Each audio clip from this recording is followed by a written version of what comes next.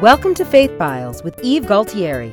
Short messages of faith designed to encourage you to live a life of grace and truth. One story, one truth at a time. We think of Billy Graham as one of the giants of faith. Strong, bold, courageous, ready to preach the gospel anywhere from New York City to communist China. We would never think that Billy Graham would be someone who would throw away his confidence in the Word of God, someone who would doubt its truth and question its accuracy. But in 1949, he did just that. He was at a crossroads and deeply troubled. His mind was filled with uncertainty. For decades, theological arguments had circled the globe, questioning the truthfulness of the Bible. The publication of Darwin's On the Origin of Species in the 1800s had introduced evolution and seemed to write God out of the picture. 2 world wars had critically damaged the faith of most people, and Billy Graham felt confused. He actually doubted the accuracy of the Bible. In fact, he thought he saw contradictions in the Scripture. His preaching lacked conviction, and there were few conversions in his meetings. In August of that year, he was invited to spend some time at a conference center in the mountains outside of Los Angeles. As he walked the trails and looked out on the beautiful landscape, he said he wrestled with God and dueled with his doubts. But finally, he gave in.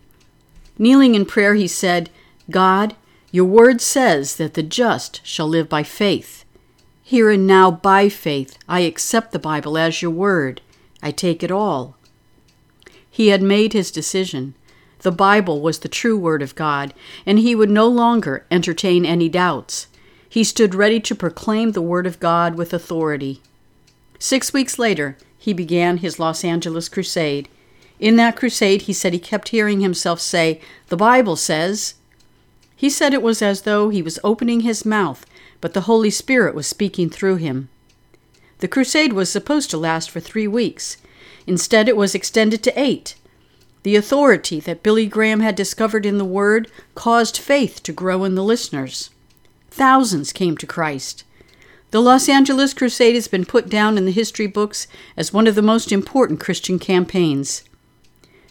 Psalm 119, the longest chapter in the Bible, repeats the truth again and again. God's word is true. Verse 89 says, "Forever, O Lord, your word is settled in heaven." The Passion Version says it this way, "Standing firm in the heavens and fastened to eternity is the word of God." Verse 160 says, "The entirety of your word is truth, and every one of your righteous judgments endures forever." Again, the Passion Version reads, "The sum total of all your words adds up to absolute truth, and every one of your righteous decrees is everlasting." We must arrive at the same conclusion, and we must hold on to that conviction that Scripture is the true and living Word of God. Satan, the master of insinuation and crafty argument, will whisper in our ears, "Is the Bible really true?" He sounds reasonable. But like Billy Graham, we have put our confidence in God Himself. Hebrews 6:18 says, "We who have fled for refuge have a strong encouragement to hold fast to the hope set before us." Friend, the fact is sure. God's word is true. It is our hope. And we are fastening our confidence to the fact that God's word stands firm in the heavens and is fastened to eternity.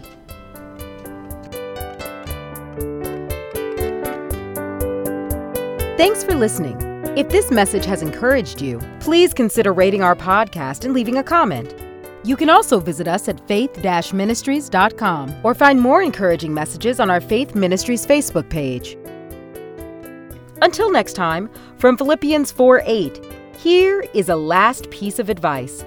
If you believe in goodness, and if you value the approval of God, fix your minds on the things which are holy and right, and pure and beautiful and good.